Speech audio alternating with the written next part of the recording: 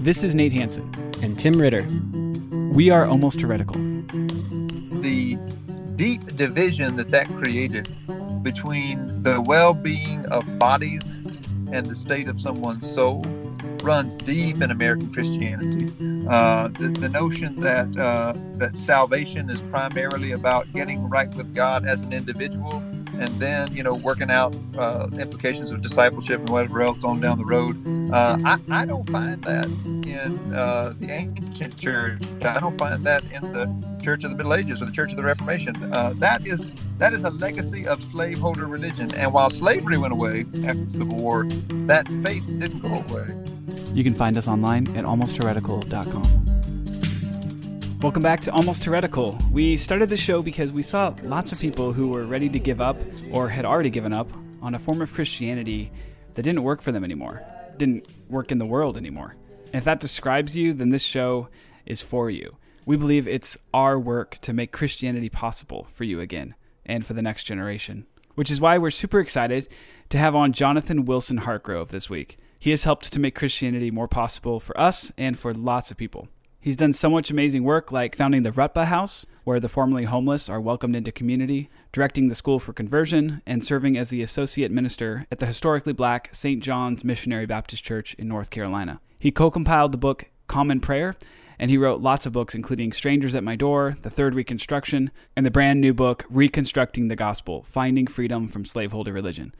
And Jonathan, just to start off, the title of your book, Finding Freedom from Slaveholder Religion. Slaveholder religion. Like, I think a lot of people, that's going to come kind of as a shock, right? They're in like these seemingly good Bible teaching churches across America. They don't have any racist feelings towards anyone. So how are we missing this? And what would you say to someone who kind of has a hard time with this language of slaveholder religion? Yeah, no, this is a great question. And it's good to talk to y'all about it. I mean, the thing I don't want to say to white people in the church is that I think you hate black people. I don't think most people are going around thinking that they hate black folks. As a matter of fact, I don't think racism, for the most part in this country, is about hate at all. What I'm trying to point to with this kind of shorthand of slaveholder religion is that the struggle that we all inherited is really a struggle for power, and that in this country, and the legacy that white supremacy hands on to us, religion got awfully tied up with the desire of people with the best of intentions, almost always with the best of intentions, to hold on to power and to believe that they could use it for good. And what I think is most important for Christians, or for anybody who's going to grapple with the questions of faith, to realize is that intention of doing good with white power has blinded us to what Jesus actually did and what Jesus is doing in the world today. So, of course, I took this term from Frederick Douglass. He said it, and he said it with a point on it, that there was between the Christianity of the slaveholder and the Christianity of Christ, the widest possible difference. And so I understand that to hear anything that we hold as closely as we do our faith, to hear that labeled slaveholder religion is going to be offensive, is going to be off-putting to some people. But I use the term because I think it helps us to focus on what we've inherited and all of the mess that's tied up with that. And because, frankly, I was caught up in it. I was deep in it, and I was trying to do all I could for Jesus. I thought that's what it meant, for me, would be to become a politician for Jesus, and to sort of grasp that power and use it for good.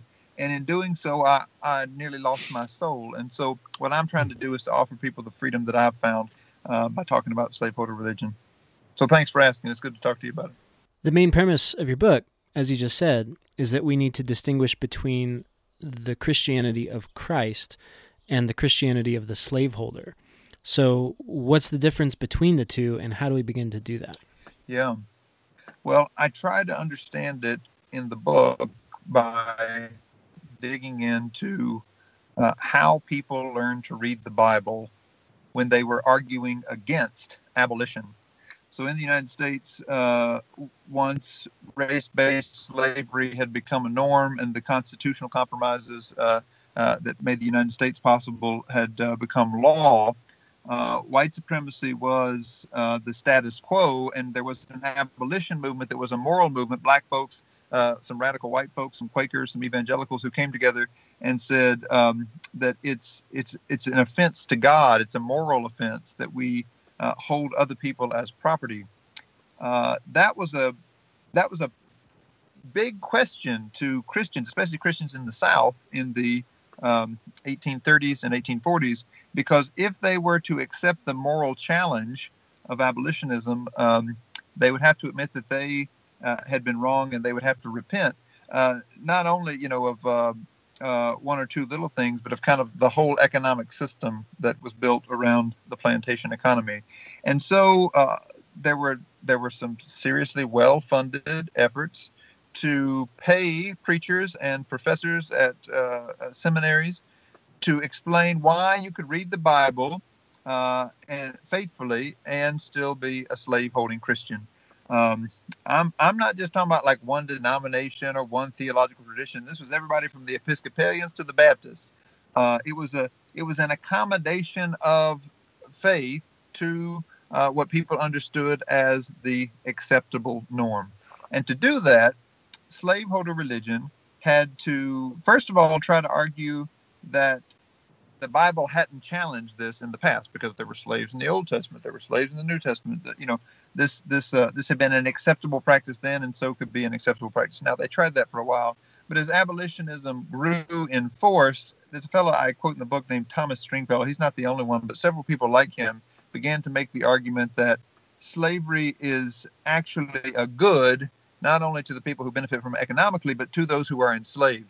And they made that argument by saying that it would be better to be here in the United States as a slave and hear the gospel than to die in pagan Africa, as they imagined it, and go to hell.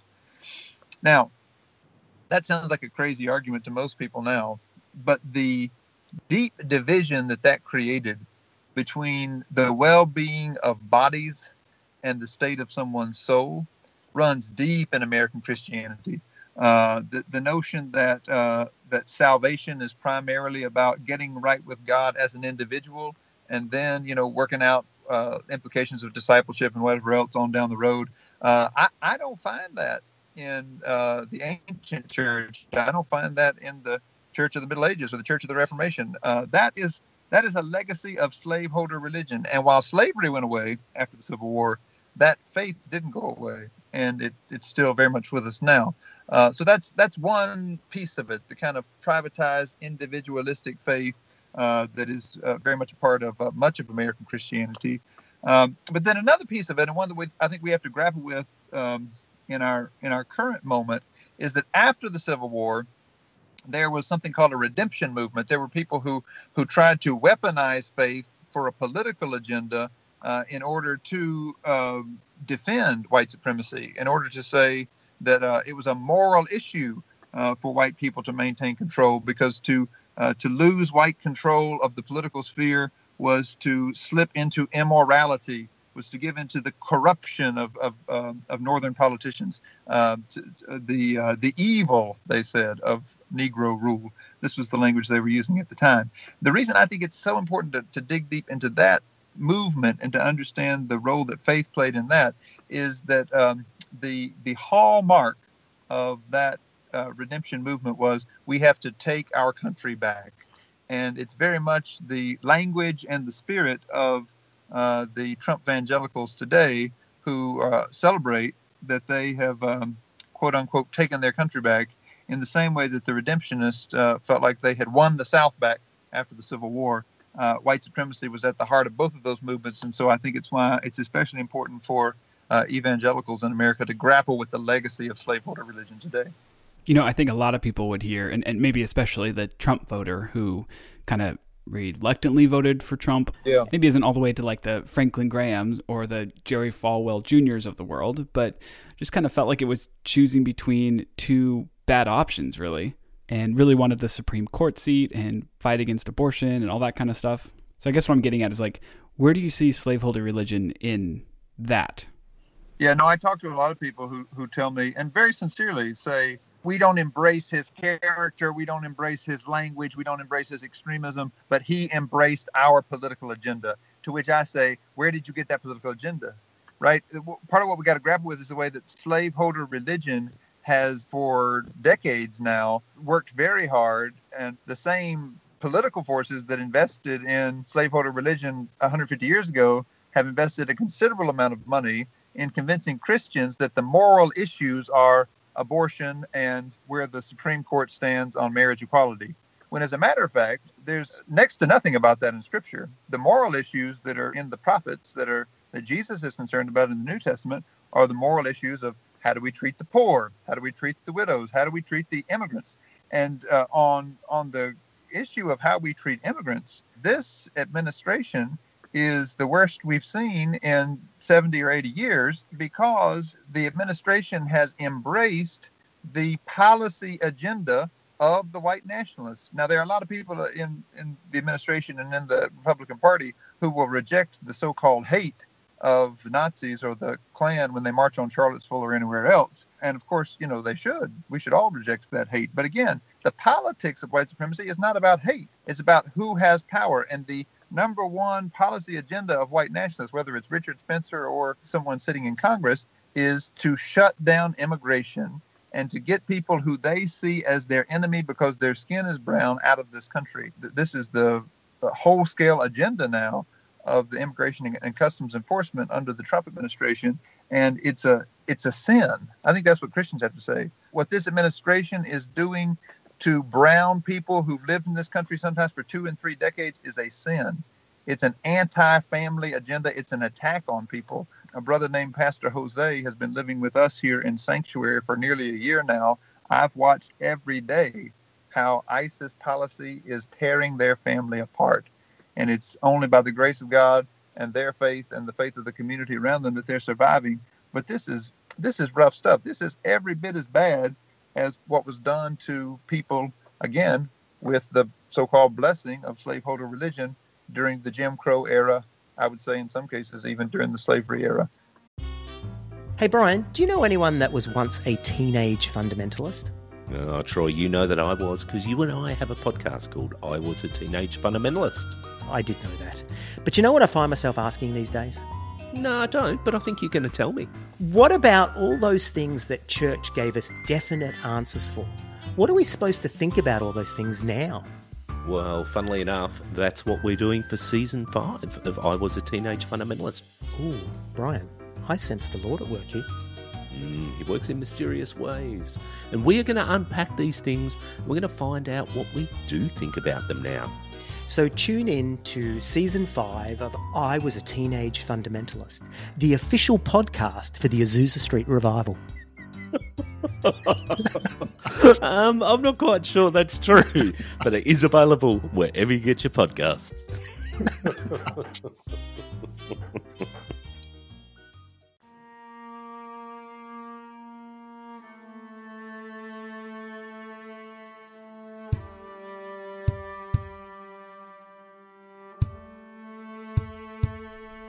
So, Jonathan, one of the pushbacks that you get often, and I've heard dozens of times that you address in your book, is this idea that the church isn't supposed to get involved in politics.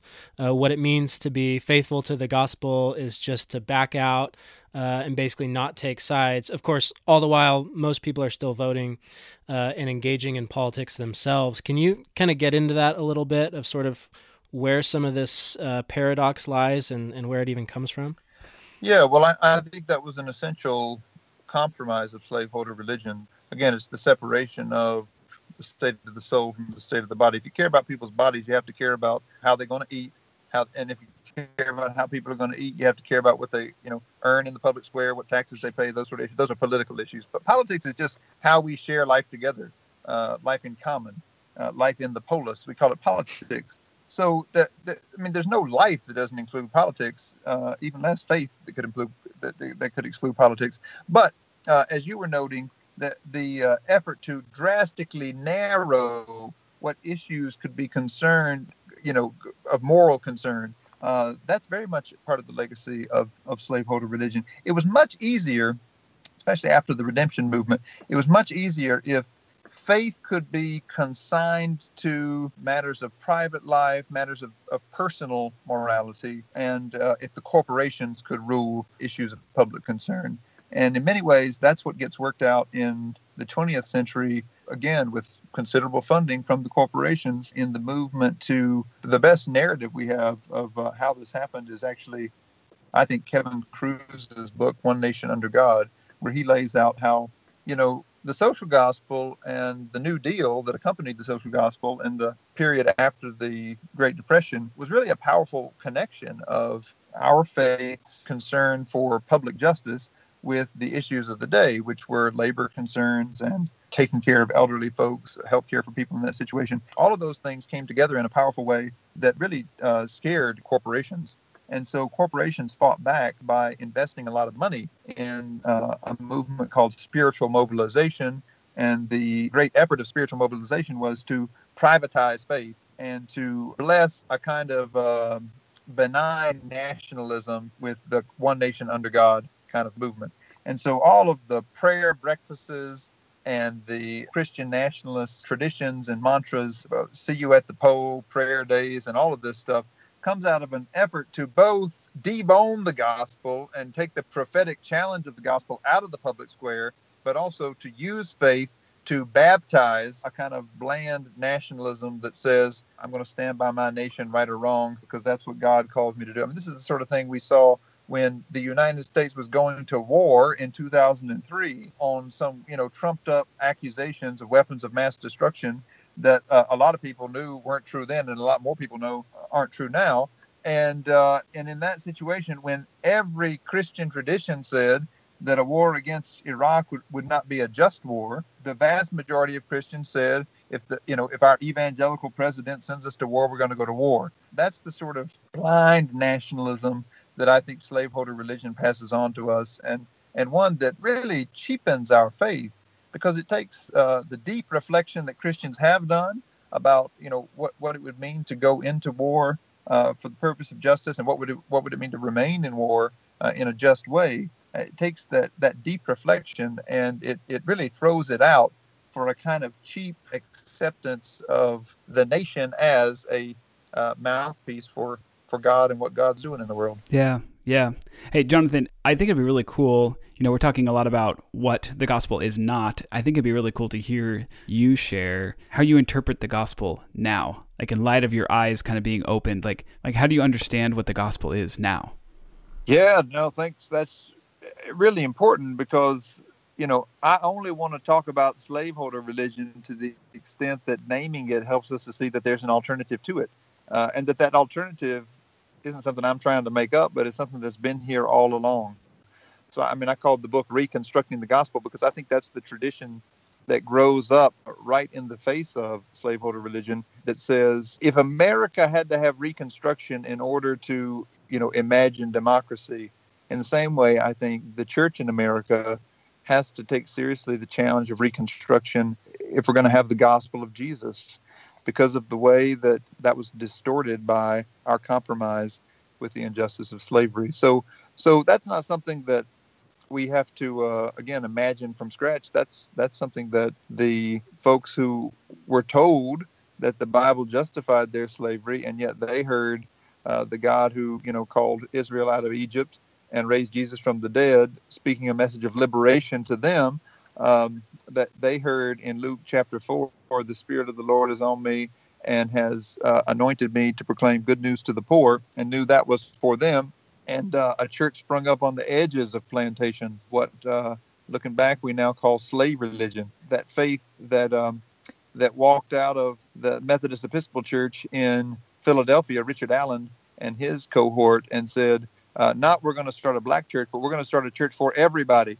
And the AME Church that's been here with us ever since. So what is the core of that faith? I think it's that God's love is for everybody, that God has interrupted the status quo in order to set the captives free, that God wants to offer us a new world, not by some kind of, strategic plan that's going to be carried out from the top down, but by blessing those people who have been rejected and by linking them up with one another in order to build up a new reality from the grassroots. That's my sense of what the core of the Jesus movement was about, and what the gospel is about still. And that's the hope that I see. Is it a personal relationship with Jesus? Absolutely. I think this is deeply personal. To know the name of Jesus, to know that your name has been called by Jesus, and to be in that relationship is a personal transformation. The Holy Spirit comes, touches us, and moves between us, heart to heart and breast to breast. And at the same time, it's necessarily a social, communal thing. There's no relationship with Jesus apart from relationship with the sisters and brothers that we know in the body of Christ. That's a pneumatological reality in the New Testament. I think it's a reality in the Spirit today. And so the gospel that I believe and have found to be good news, and the gospel I preach, is the gospel of a beloved community that we're born again into in Jesus, and that we can invite others to be part of, and that we can join wherever the Spirit is moving in the world today. Jonathan, there's a part you said in there at the beginning that's really resonated with me in my own journey lately, and that's the idea of the gospel disrupting the status quo. And you talk at the beginning about essentially this one way of articulating the story of our American heritage is that the white church has had power, gained power, and wants to hold on to that power. And so anyway, I want you to maybe talk a little more on how that takes form in seemingly faithful Bible churches, this kind of reverence and submission to the status quo that actually ends up almost working against what the gospel would be doing. Well, yeah, that's the great tragedy of slaveholder religion, that in the name of Jesus, we work against the things that Jesus wants to see in the world. So often, this is the case. But this is not new. This is the same thing Jesus faced, right? Who does Jesus have to grapple with? Not the secular people. Most of the so-called secular people who show up in the gospel are coming to Jesus to talk to him because they see something in him that is compelling and they want to be part of it. Like the centurion who has a son who he wants to be healed. I mean, these people who aren't, part of the faith tradition, part of the religious story that show up in the gospel, they seem to get it fairly often. The people that Jesus grapples with are the religious folk, are the people who think they understand the tradition better than him, even though he is the God who they claim to worship. And so I think the same thing is true today, that so often, the church is caught up in maintaining these traditions, and even when the church is working with the best of intentions, and the church thinks that it has to defend these institutions or these customs that, as a matter of fact, God is trying to break through. In the United States today, God hears the cry of poor people, and poor people all over this country are crying out for justice. And they're saying, if we don't get it, shut it down. Poor black people, because, they've been shot and killed by the police, or poor people who aren't, making enough to survive. They often say in the Fight for 15, we can't survive on $7.25. They're literally out in the streets crying out for justice. And the church either misses it, ignores them, or says, well, maybe that's not the best way to go about it. No, this is Amos chapter 5. This is when you leave the shops and go out in the street and wail and cry. God says, I will show up, I will be there, and let justice roll down like waters and righteousness like a mighty stream. I talk to so many churches, mainline and evangelical, that are kind of anxious about, whether this younger generation, the millennials or whatever we call them, whether they're going to join the church, because the fastest growing religious group in America is the nuns, not the women in habits, but the folks who when asked, what's your religious affiliation, they say none, N-O-N-E. And, lots of people wringing their hands about, what is the future of the institution? Well, there's all kinds of movements out in the street crying out for justice. And I think begging for the church to join them and to be there. To say God blesses the cry for justice, and God wants to call everybody to stand alongside those who are hurting. if the law and the prophets doesn't mean that, I don't know what it means. So that's why I'm part of the Poor People's Campaign, a national call for moral revival today. And during this season, this spring and summer, there are direct actions happening all across the country where moral leaders are standing alongside poor people, poor women, immigrants, folks who are trying to fight for a living wage, people who want access to health care, really taking a liturgy into the streets to say, these are moral concerns. These are God's concerns. And if we're going to be God's people, we're going to stand with those people who have those concerns, whether they go by the name of Christian or not. Yeah. Jonathan, I wonder if you could share maybe some stories from your own life about how you kind of found freedom from a lot of this. I mean, it's the subtitle of the book, right? Like Finding Freedom from Slaveholder Religion. So yeah, just love to hear how that happened for you. Well, I really do believe that we're loved into community. And the people who've helped me to learn to see, I mean, one of the primary challenges of slaveholder religion is that it blinds us. We're blind to even to the ways that we're even getting in God's way of loving and saving us. So how do we get set free from that? Well, we have to draw near to people, and we came to a historically black neighborhood in Durham 15 years ago, and just started sitting on porches and getting to know people, listening to the stories of people who had come home from prison, like Sammy, my neighbor, my brother here, who just began to teach me. We're exactly the same age. He's from here. I'm from a white community not far from here. And he began to teach me the dramatically different realities we had lived over the same years in the same state because of the difference in the color in our skin. And I think those relationships are what transform us. And so that's what I pray for people who are frustrated with the church, who are ready to give up, who, look at the way Christianity is represented, by the talking heads on TV and say, I don't want to be associated with that. I just pray that those people have the opportunity to draw near to folks who've suffered a lot of injustice, and yet in the midst of that have found some faith, have found some hope, have found something to hold on to. And if we can link up in the context of those relationships and share the hope that we found with one another, if we can link up in those contexts and go back and read the Bible again and listen to what these stories are really about, that for me has been what has really brought the story to life and helped me to see that those scriptures that I memorized as a kid, those are powerful, revolutionary words, and yet they had been stifled and pressed down for so long that I couldn't hear that until I heard it alongside people who had lived a very different reality. Give me an example of one of those scriptures that you memorized as a kid that kind of has whole new life and meaning for you now.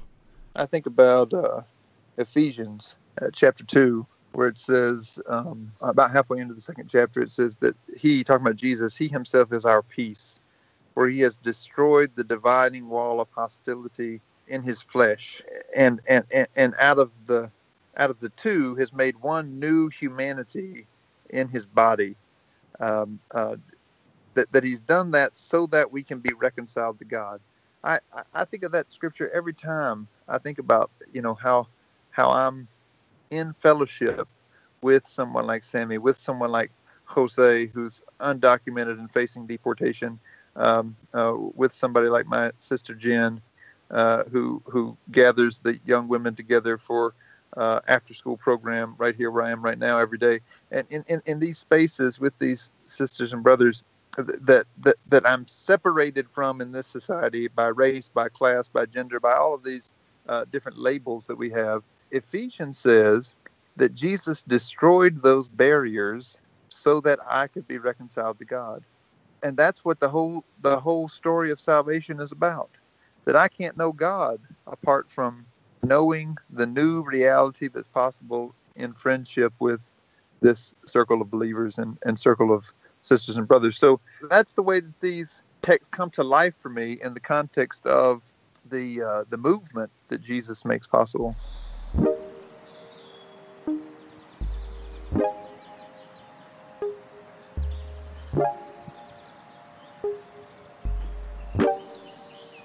In your book, you're really honest, Jonathan, with also how painful some of this journey can be. You use the language of feeling like you're being torn in two. And you quoted your friend and mentor, Reverend William Barber, and a line that it really resonated with me. And he said, one of the things you have to know about white Christians is they've got to decide whether their mama lied to them.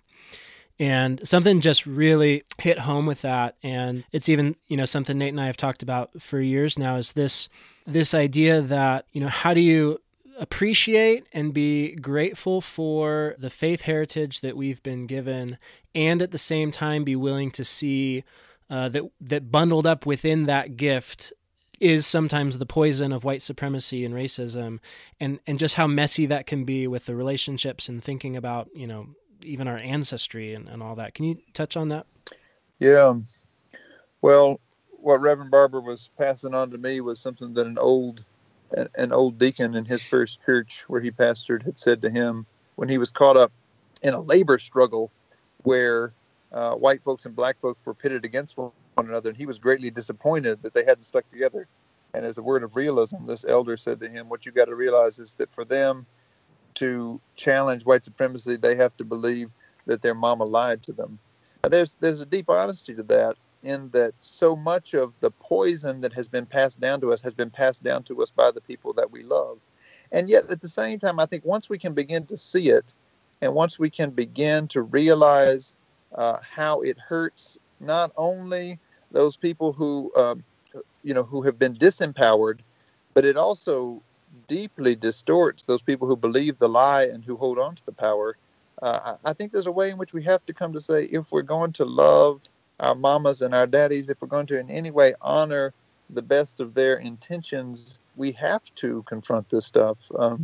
We have to fight for our own freedom, in a sense, so that they too can be free. I'm aware of the pain. I've lived through some of it, and I know people who are determined not to give up on what they think is right. And from my perspective, I see that they're just caught up in something that they can't understand, and it's something that's not only killing other people, but it's killing them. I think to try in love, with nonviolence, and with, a moral movement to challenge that, is to love them. And so I'm trying to love my white sisters and brothers, or my sisters and brothers who think that they're white, because I'm not even sure what whiteness is. To the extent that it was a lie that was created to justify the subjugation of other people, I think whiteness has always been a kind of imagined ideal that people have tried to perform, and that in so many ways haven't even been able to achieve themselves. And so internal to the lives of people who've tried to perform whiteness is a kind of ongoing sense of being insufficient, of not living up to what they think they ought to be. And in so many ways, those people also just need to be loved as who they are. They need to be told that God loves you and you're enough. And that's fighting white supremacy too. So that's where I am. I want to love everybody, and finding freedom from slaveholder religion, more than anything else I've experienced, gives me a place from which to love everybody, including people who think that they're white. Yeah. What are we responsible for as white American Christians? I hear a lot of people say, like, I didn't own slaves. I didn't oppress anyone. I didn't, claim this nation and ethnically cleanse the people that were already living here. Like, I wasn't the one who did that. But what would you say to them? Like, what are we responsible for? Well, whiteness is a lie that was imagined, and yet white supremacy has shaped whole systems that define the world, economic systems, political systems, and there's no denying that people who are perceived as white, like you, like me, have a privilege within these systems. Now, from a moral perspective, I don't think it's a privilege to be the descendant of people who benefited from injustice. That's not a privilege, and yet you do have access to power in our shared life. So I would say that the responsibility of people who, are perceived as white is to listen closely to what those people who've been rejected by whiteness want, what they've experienced, and what they say they want and need in order to survive, and then to use the access that you have in whatever systems you participate in to help those people get what they want. I know that sounds simple, but in many ways, I think that's what solidarity means. Yeah, and it sounds like you've actually found some inspiration and wisdom, first and foremost, in the deep roots of the Black church here in America. But also you touched on, too, finding monastic wisdom in this journey. I guess maybe a good way to end it here would be what you can share in terms of what practices and individual and communal disciplines you found to help kind of sustain your journey in unlearning whiteness and moving beyond that. Yeah, no, I'm so glad you asked. So often when we try to confront the legacy of slaveholder religion within American Christian traditions, those who are scared by that and who want to hold on to the way things are will claim orthodoxy. They'll claim the broad Christian tradition and say that these sort of questions are just a kind of liberalism or progressive ideology that has creeped in the last. People have different ways of narrating it, but recently, whereas they claim the old and ancient faith of the Christian tradition, and to that I say no. Slaveholder religion is an American imagination, an American creation. Not that the church didn't compromise in other ways at other times, but this is a fairly recent thing, and there is a long and broad and rich Christian tradition from which we can draw. One of those is that monastic tradition of people who intentionally relocated themselves to the margins, to the places away from the centers of power when they saw Christianity embracing power in the early days of Christendom. And that movement has a long and deep tradition of prayer. I think prayer is essential and is central to that tradition. The practices of prayer that come out of monasticism have been deeply important to us. We participated in a kind of group project called Common Prayer, a liturgy for ordinary radicals that was really about learning how we could pray in the context we're in, with the long tradition of monastic prayer and the streams of faithfulness in this context that have been life-giving to us. So there's that piece of prayer, but I think there's also the practices of attention to place and to people in place. Hospitality is a deep tradition in the Benedictine strand, and we got a lot to learn from the ways that even the things that we treasure and value in Western society, like hospitals and education and such, grew out of this radical commitment to share what the monastic communities had with the people who were marginalized in their areas. So a lot to learn from the monastic tradition. For some time, I've been talking to folks about a new monasticism in America, about trying to reclaim those practices in this context, to relocate ourselves to the abandoned places of empire, and to share our resources and to form, communities, but not in a way that in any way isolates us. Because I think if people sort of drop out and isolate themselves, especially white folks, they're liable to reinforce their whiteness and reproduce it in ways. That's what so often happens in homeschool efforts and in isolated communities that try to tell their own story over and against the world. That's not the kind of separation I'm talking about, but of coming together in small groups that are connected to one another and that are connected with neighbors, and particularly with marginalized people in the places where we are. I think that has incredible power to help us reimagine what faithfulness looks like in our daily life. Yeah, Jonathan, as we kind of close here, I just can think of a lot of people who want to grow and want to change and want to learn, and they don't want to hold on to slaveholder religion. Yeah, so what practical advice would you give to someone who wants to respond in humility to this and do the right thing? Like, what can we do? How can we read the Bible better? Like, what practical advice, I guess, would you give? Yeah. No, I think you're absolutely right there. People who are yearning and longing to be free, and what is that first step? What's the first thing you can do on a road toward freedom? I think it's really important, especially for people, who thought that they're white, to realize that in some ways there's work you have to do, that we can't expect our Black and brown sisters and brothers to do this work for us. So many times people will run to somebody, tearful when they realize this and say, help me, I need to be free. And as a matter of fact, most black and brown folks deal with racism so much every day that trying to help you deal with your own internalized, notion of what this is just too heavy a burden to bear. So I would say do your work by listening closely to what people have said. Listen to black theologians. Dr. James Cone just died, the father of black theology in America. Read his books. Read the womanist theologians who learned from him and developed their own schools. Listen closely to people who've been saying this, because, again, this is not new.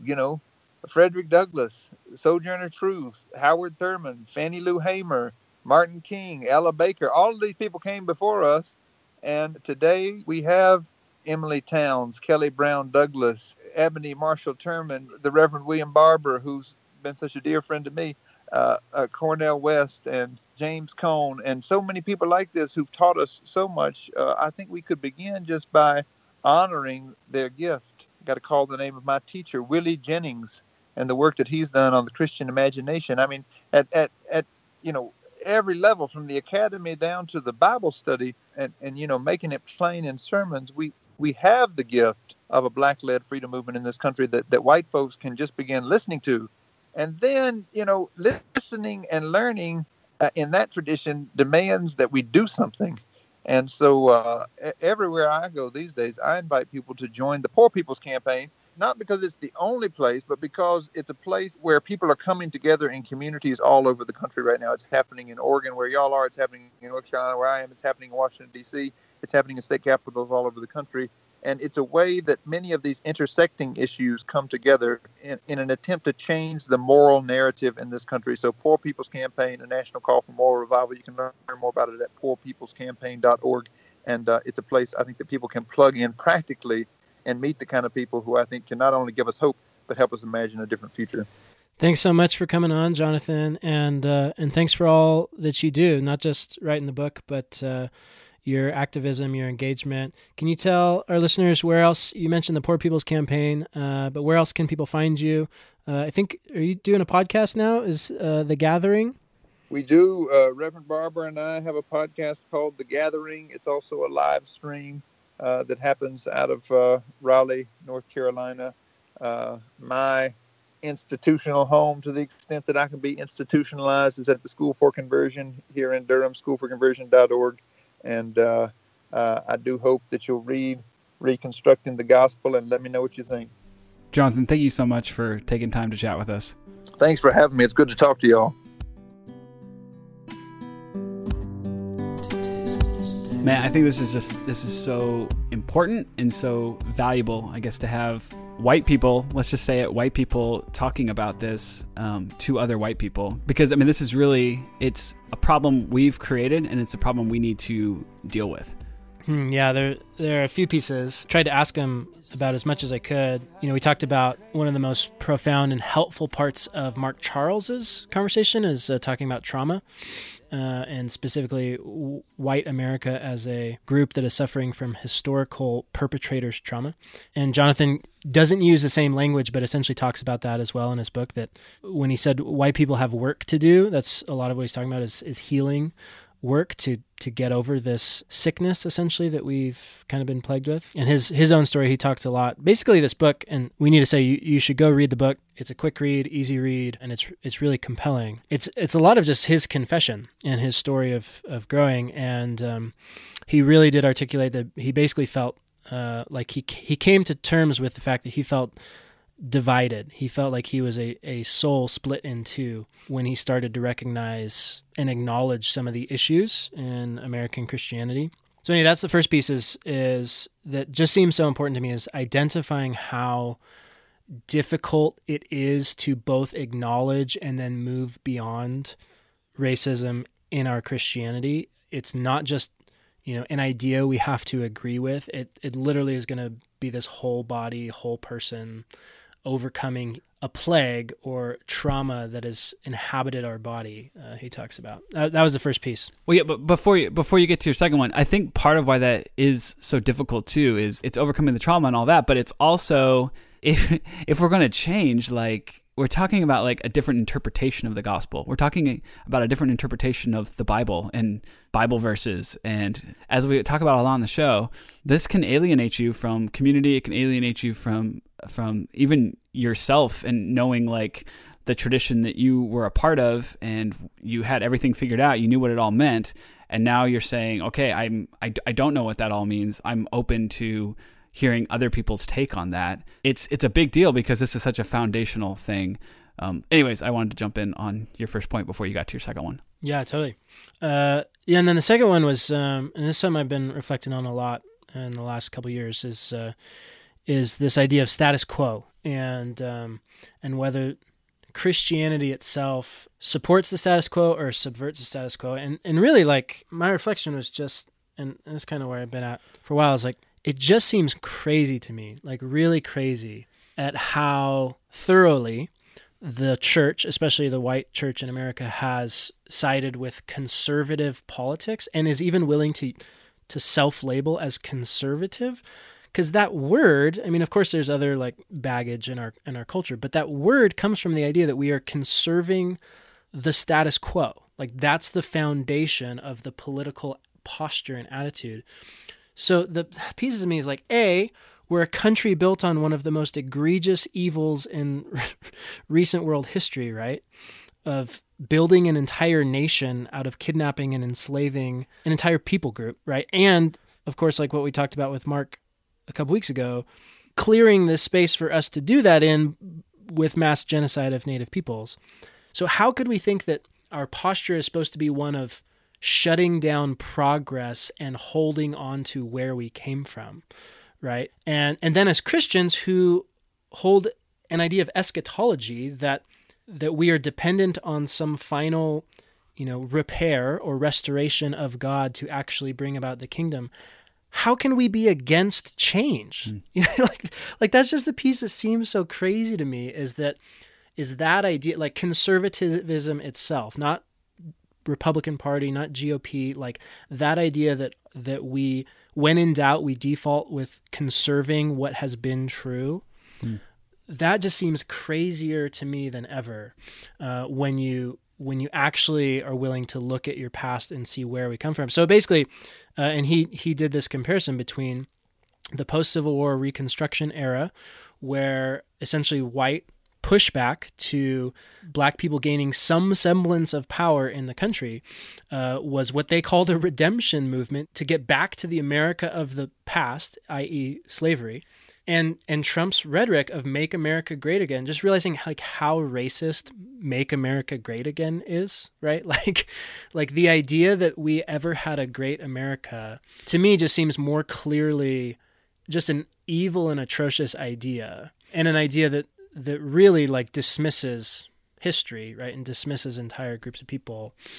So that is the big piece. And then he framed it in a different way when he opened the podcast, and he talked about power. And largely you can interpret this as white America created whiteness to create social power for itself, and that our history ever since then has been whether or not white American Christians are willing to relinquish that power. Yeah, so like conservatism, just the idea of conserving. I think when we talk about that, like in the church, we talk about holding on to the God, protecting the gospel, right, from these outside forces. But this got me thinking about like when we had Mark Charles on a couple weeks ago, and he's talking about the doctrine of discovery. I mean, we've used our theology to create these problems in our country. And I guess for me, my question is like, how are we still seeing that happen today? That's still what I want to explore, because I think like with the doctrine of discovery, we go like, I'm sorry about that. Like, I didn't do it. I don't know what to do now. And I want to kind of expose the fact that this is still happening today. Well, yeah, that's part of the irony, right? Is like, I didn't have any slaves. Like, I didn't oppress anyone. I don't, incarcerate black people at a disproportionate rate.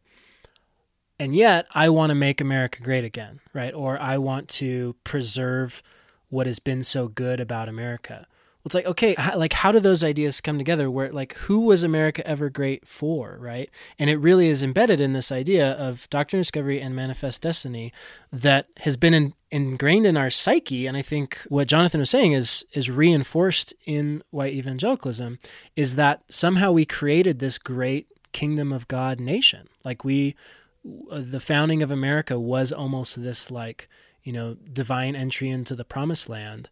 And it's that story that we like can't get over, right? It's why Mark Charles wanted to demythologize Abraham Lincoln, is like, we have to get over that story. It's just a lie. But that's a lot of like the religious fervor, I think, behind this like conserving piece. It's even like, we talked about the slippery slope. It's that sense that we are here, we have arrived. All we have to do is keep from going anywhere, right? Which is just so at odds with the Christian theology that we are in exile, waiting for this world to be changed. And I think it is that piece that's just like so solidly embedded. But you and I, Nate, we talked for the last few weeks and before this conversation with Jonathan, that really we feel like it's our ethical responsibility to dig as deep as possible into figuring out like how are any even shreds of these racist ideas, how are there any bits and pieces of slaveholder religion that are embedded not just in our culture or even the Christian